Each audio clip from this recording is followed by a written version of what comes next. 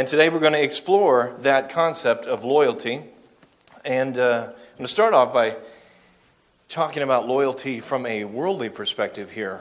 Does anybody recognize this guy? Well, it might be close. You remember his first name. No family relatives here, huh? Okay. This guy, World War II, obviously. This guy was in the Philippines and stayed there until 1975, convinced that the Japanese had not lost the war. This man was part of groups that were dropped in that area, and he was there. He ended up killing over 30 people, injuring 100 people, up until 1975, because he was convinced that they were still in the war, and the propaganda that, well, it was the truth they were dropping, but he thought it was propaganda. No, we didn't lose. I am loyal to my country. I'm loyal to the cause. That's loyalty. That is fervent loyalty. Now, another example of loyalty, or lack thereof, maybe. Anybody been to haunted houses? Anybody like to be scared? This is a picture.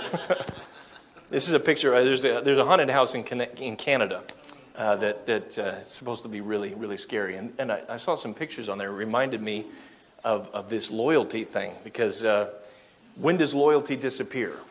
When you get scared? Does loyalty disappear when you get scared? These first two, you can definitely tell that they're taken by surprise. Now, the last three here are what's going to lead me into my example of loyalty. Because I want you to notice the progression of these pictures. There are three different couples, but just the body language of these two, the couples here. First one here. Whoop, I went the wrong way. Oh, sorry. There it is. That's the one I want. What's the body language there? Where's the guy? He's behind the woman. You take it, dear. I got your back, right? I got your back.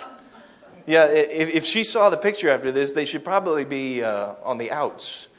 Or at least reconsidering, because if something goes down, that guy is not going to hang around. All right, here's the second one. That's a little better, right? They both look scared. It's a little better. He's on the side of her right now. But he's not. He doesn't have her in front of him. He's not using her as a shield. But here's the last one. Here's the right way to do it, ladies. You grab that man and you put him in between whatever it is and you, right? The reason I like those is because I was thinking about loyalty, and I have a friend that works out with me in my garage, which is also known as my gym, my garage. And he was talking to me one day about a movie that he wanted to see, which happened to be a horror movie. And he likes to be scared for some reason, but he doesn't like to be scared at the same time. So he's talking about this movie that he wants to see. He's talking about how scary it is. I'm sitting on the bench, and he's probably a little bit in front of me here, and my garage door is here, and my door is here to get out of the garage. And he's talking about this thing, and all of a sudden, boom, something hits my garage door. And do you know what happens to him? He's gone. He's out the door, or he's right next to the door. And I look at him and I say, really? You're just going to run away? You're just going to leave me? Just gone. He's just like that other picture. He doesn't care. I'm dead in that garage and he's gone. It's just loyalty. Loyalty. Yeah, I haven't let him live that down. I keep bringing that up. Don't run away. We die together if we die. And if we don't die together, I'm taking you with me at least. I'm not going out quietly. Something's going to happen and we're both going to end up on the news. All right, so we're going to look at loyalty. And I want to look at it from two different scriptures, but we're going to combine them today. So your fingers might do some flipping. So I want you to grab your Bible and turn to two different scriptures here. The first one will be 2 Samuel 15. Go to 2 Samuel 15. You're going to have to go back and forth, so don't forget where you are. And if you get frustrated, don't worry about it, because I do have the the ones I consider more important up on the screen. They'll be up there to help you. At least you'll know the verses. I won't have the verses exactly up there, but you'll know where we are. So keep one finger in 2 Samuel 15, and then get another finger and make it available for Luke chapter 9. And you'll want to find the end of Luke chapter 9 for this one. Luke chapter 9, towards the end there.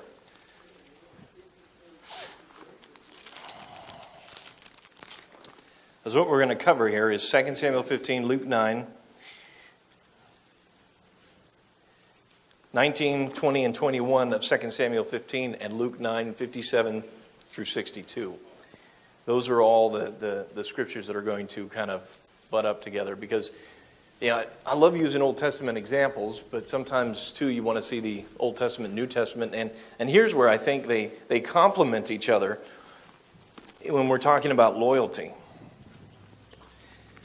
So here in 2 Samuel 15, 2 Samuel 15, starting in verse 19, we're going to get introduced to a man who has a whole bunch of other men with him. And David is going to be talking to him. And David has got a relationship with these people. This guy that we're going to get introduced here is most likely Philistine. That's what he looks like he is. He's Philistine. And David has a relationship with some Philistines. Now, he's already killed a major Philistine, right? He's made a name for himself, right? Yeah. He's killed Goliath. But at the same time, David spent 16 months in the land of Gath, and that's Philistine territory, and he was actually friendly with the Philistines. And the Philistines there were friendly with him. He actually had a good relationship with them. So when this guy comes at this time in David's life, he's going to end up offering him help, and maybe, you stop and think, why would a Philistine offer this man help? Well, there's a reason why. David has made some friends, even in the camp of what you would think would be enemies, and this is one of them. In verse 19, the king said to Ittai the Gittite, "Will you also go with us? Return and remain with the king, for you are a foreigner and also an exile. Return to your own place." And David is obviously running away from something, right? Verse 1 of chapter 15, what's he running away from? "Now it came about after this that Absalom provided for himself a chariot of horses and 50 men as runners before him. Absalom used to rise early and stand beside the way of the gate. It happened that when any man had a suit to come to the king for judgment, Absalom would call to him and say, 'From what city are you?' And he would say, 'Your servant is from one of the tribes of Israel.' Absalom would say to him, 'See, your claims are good and right, but no man listens to you on the part of the king.' Moreover, Absalom would say, 'Oh, that one would appoint me judge in the land, that every man who has a suit or cause against or could come to me, and I would give him justice.'" And so what happens? Absalom slowly kind of takes David's place, or is beginning to take, and is going to try and take David's place completely. And so David is at this point running away from Absalom, trying to get away. And on his way out, as David is running away, this guy, Ittai the Gittite, comes and he says, "I'd like to go with you." And David says to him, "You don't know me. I don't know you. I really don't know you. You're a foreigner here. Return, remain with Absalom. Go back, remain with him. It's safer for you, probably, than to come with me." Okay, so keep your finger there, and now go over to Luke chapter 9.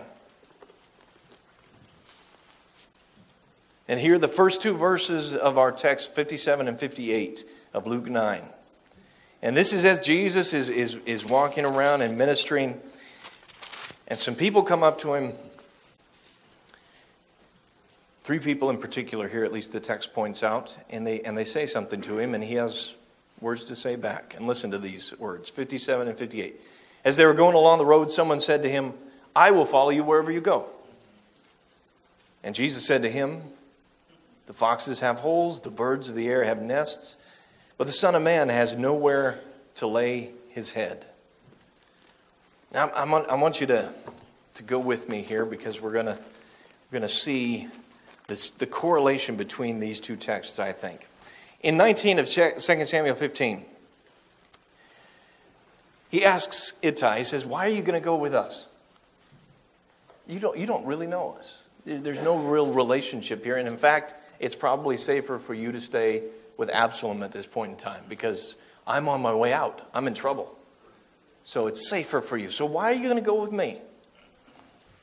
In Luke chapter 57, or 9, verses 57 and 58, the man comes up to Jesus and says, I'd like to go with you wherever you go.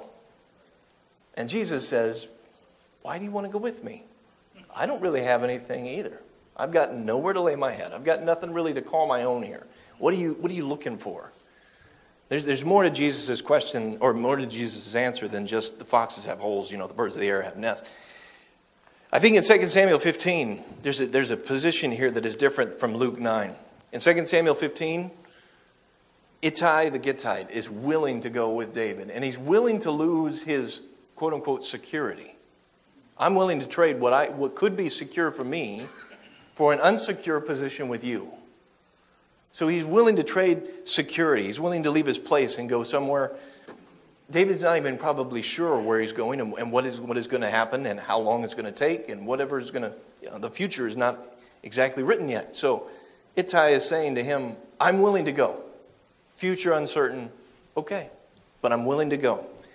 Now, in Luke 9, 57 and 58, this guy is saying, I'm willing to go.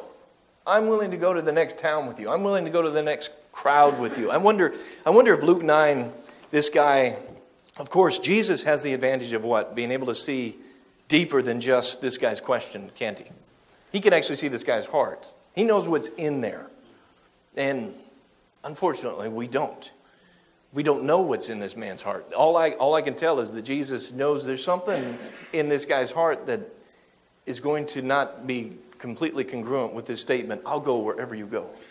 I'll do whatever you're doing.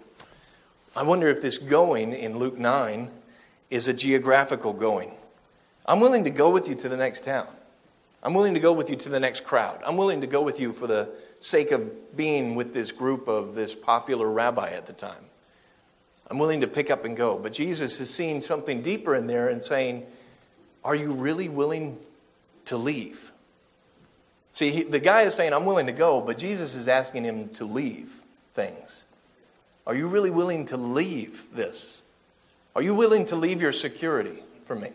Are you willing to leave the certain place for the uncertain place? Because what I have is uncertain. The foxes have holes. I don't even have that. It's uncertain for me. So when you look at the two texts there, 2 Samuel 15, verse 19, and then Luke 9, the first point about this loyalty here is loyalty and allegiance. When we talk about loyalty, allegiance comes into effect, doesn't it?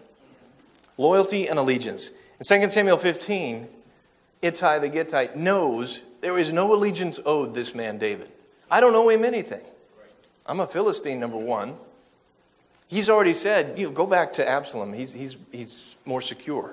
I don't actually owe you anything. But what am I willing to do? I'm willing to give you all my allegiance. I don't owe it to you, but I'll give it to you. In Luke 9, Jesus asks for his allegiance. But the man, for some reason, whatever reason, is probably not yet willing to give his allegiance to Jesus. So in 2 Samuel 15, I'm willing to give it all. In Luke 9, you're not really ready to give me your allegiance. You need to rethink this. You're not really willing to trade the certain, quote-unquote, certain for the uncertain. So loyalty and allegiance. The second point here, go back to 2 Samuel 15, verse 20. After David has said, go back, return, Ittai answers him. And he says, as the Lord lives and as my Lord the king lives, surely wherever my Lord the king may be, whether for death or for life, there also your servant will be.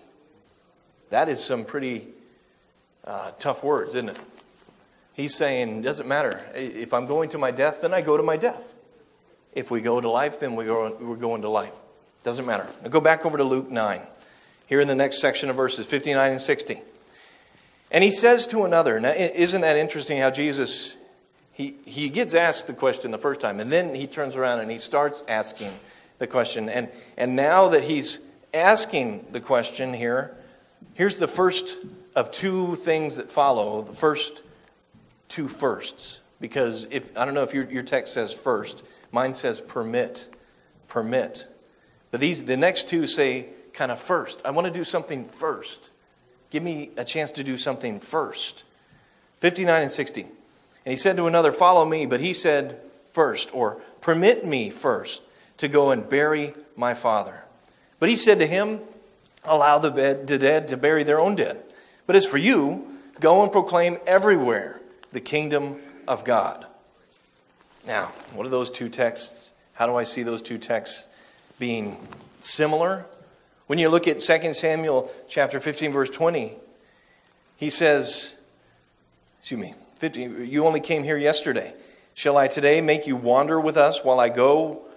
Where I go where I will? Return and take back your brothers. Mercy and truth be with you.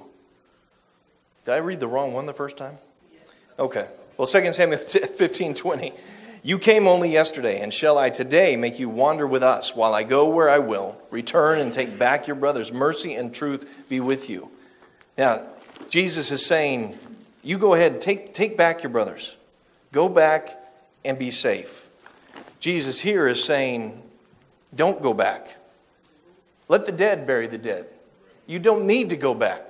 Why does he want to go back? And we've talked about that before, and Frank has brought that up, I think, Wednesday night or some other time too, about this guy wanting to go back, that his father's not really probably dead yet.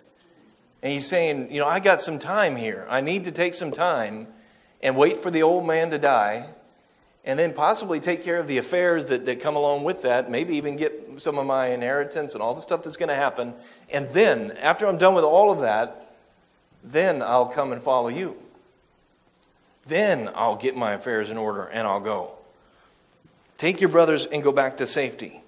Or come with me right now. Or first, let me go and bury my father. Now here's where I see these other two things coming into play. In chapter 15:20 of 2 Samuel, the king has absolutely nothing to offer Ittai the Gittite and his brothers.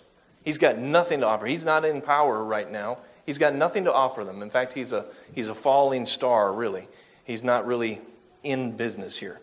In 59 to 60, Jesus asks to put everything on hold for him. Or actually, he asked Jesus to put everything on hold for him. He's saying, what you offer me is not quite enough. What this offers is more and is tangible, and I've got it in my hot little hands, and I need to take advantage of what I know I can be offered before I go and offer myself to you for what possibly might be offered. And Jesus is saying, it's better to let an unbeliever go and bury your father.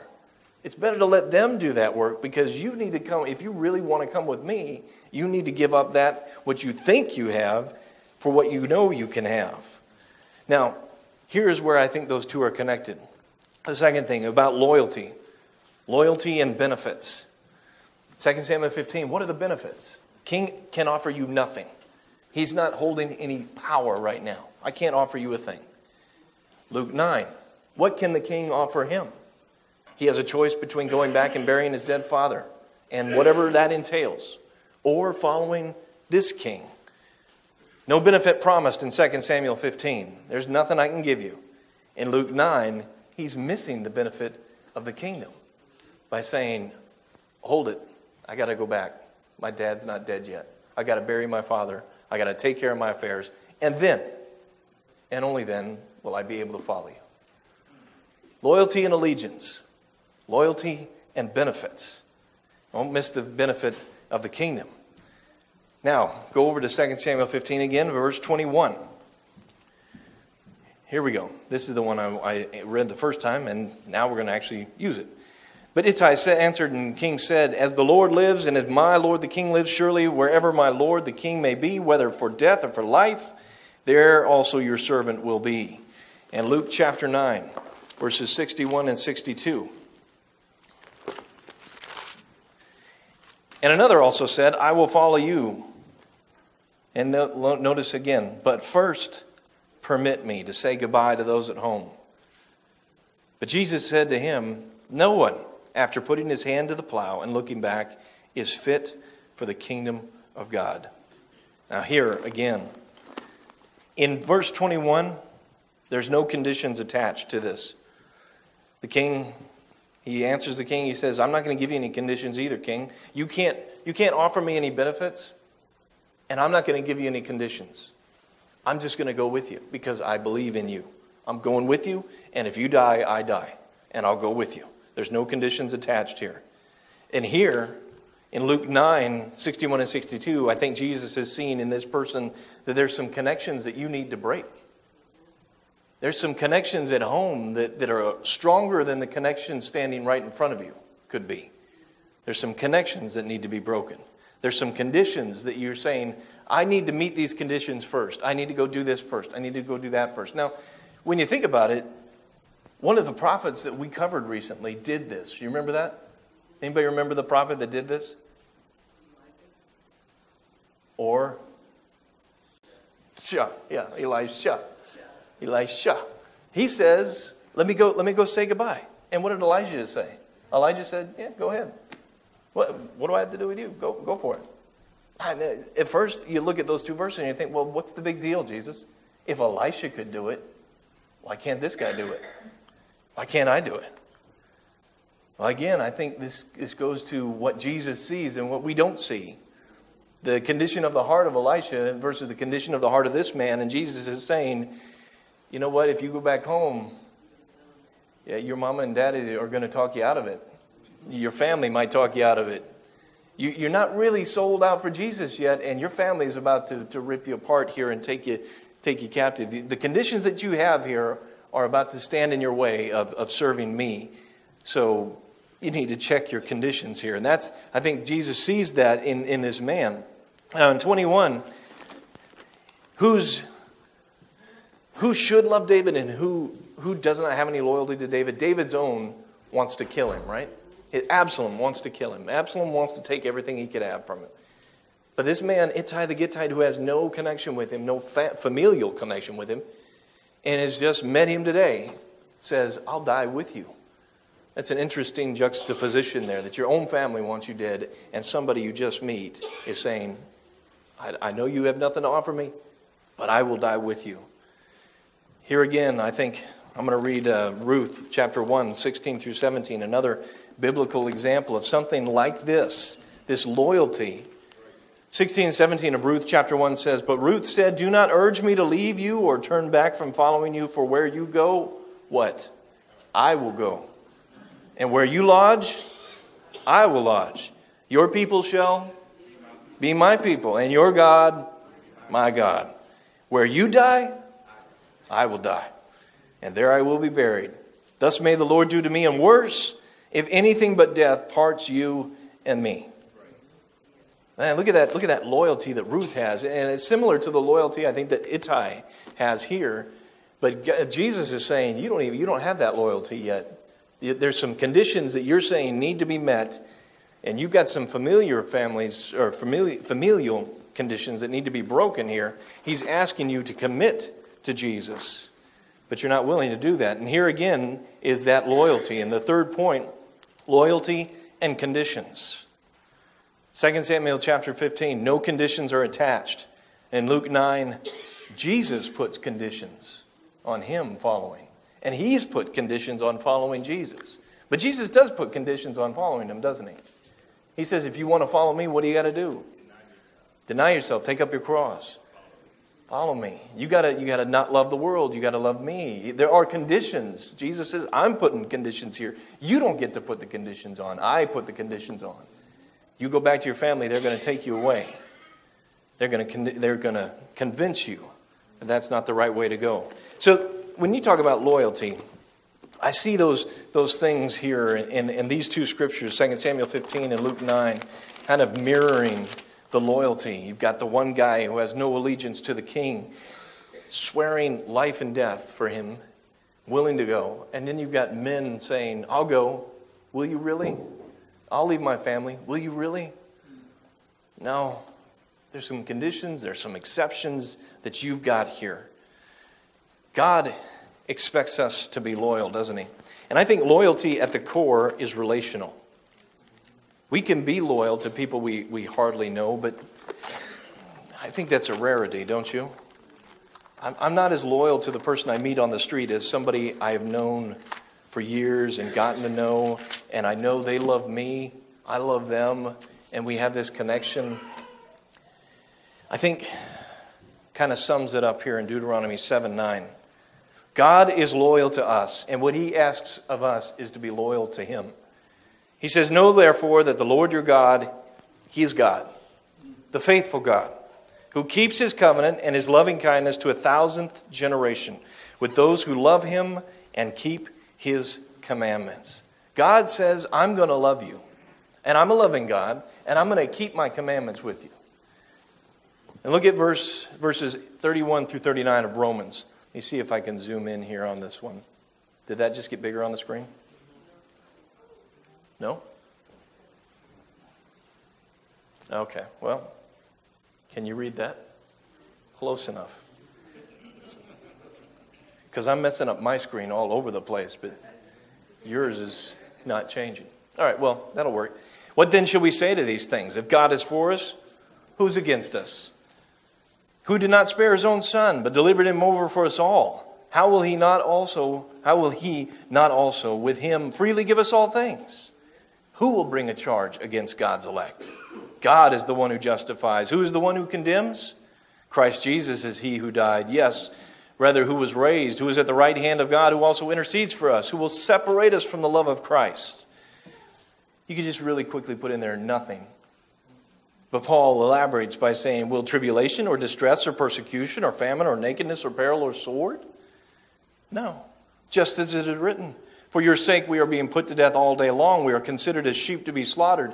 But in all these things we overwhelmingly conquer through Him who loved us. And now, His triumphant ending to this chapter. For I am convinced that neither death, nor life, nor angels, nor principalities, nor things present, nor things to come, nor powers, nor height, nor depth, nor any other created thing will be able to separate us from the love of God, which is in Christ Jesus our Lord. Man, God is faithful. He is loyal, isn't He? He is a loyal God. But what does He ask from you and me? To be loyal to Him. It's very simple. I'm going to be loyal to you, but what I'm going to ask of you is to be loyal to me. And what does that entail? That entails those same things that we just talked about. Now, the opposite of that is still back there in Deuteronomy. If you are not faithful to God, He's going to be faithful to Himself. And if you are not faithful to God, look at what the next verse says. But repays those who hate Him to their faces to destroy them. He will not delay with him who hates Him. He will repay him to his face. There is an opposite end of the spectrum here. If I am not loyal to God, I have something coming. But it is not what I want. Now, if I am loyal to God, these things are my benefit here. 1 John 1:9, if we confess our sins, He is faithful and righteous to forgive us our sins and to cleanse us from all unrighteousness. Because I'm loyal to Him, He is loyal to me. No temptation has overtaken you, but such as is common to man, and God is faithful, who will not allow you to be tempted beyond what you are able. With temptation will provide for you a way of escape also, so that you will be able to endure it. Hebrews 13:8, Jesus Christ is the same yesterday, today, and forever. And how awesome is that for a loyal God to be the same yesterday, today, and forever? And I know that if I'm faithful to Him, if I confess my sins, that He is what? Faithful and righteous to forgive me all unrighteousness. But what does He ask of you and me? He asks for loyalty, doesn't He? He asks for that loyalty. One man's willing to give where no allegiance is owed. He's willing to give that. Another man says, I'm not so sure. But Jesus asks for that allegiance. The other man knows there's no benefit promised here. This king has nothing to offer me. But he's still willing to go with him. The other man in Luke 9 is missing the benefit that Jesus is saying this kingdom is. Not only are you missing it, but you're missing preaching this benefit to other people. And the last thing, there's no condition attached there in 2 Samuel 15. I'm not putting any conditions on this. I'm willing to follow you for life or death. We don't get to put conditions on God. He puts conditions on us. Are we willing to follow for life and for death? Are we willing to take up our cross and bear it daily? Are we willing to do that? Because that's what Jesus is asking in Luke 9. I'm asking you to do this for me. I'm putting the conditions on here, not you. Where do you stand in your loyalty to God? Have you been putting conditions on Him? Are you saying, I'll go this far? Or I need to go back and check with my family. Or I need to do this. Or I need to go bury my father. Whatever it is you're saying here. Are you acting more like those guys in Luke 9? Or are you acting more like Ittai the Gittite, saying, wherever you go, I'll go. Whatever you do, I'll do. Acting like Ruth. Where you die, I will die. Your God is my God. Your choice here is today is to figure out where your loyalties lie. Do they lie with God? Or do they lie with you, your family, your obligations, your conditions? Where do your loyalties lie? Ask yourself that question. Ask yourself if you are truly and honestly being loyal to God as we stand and as we sing.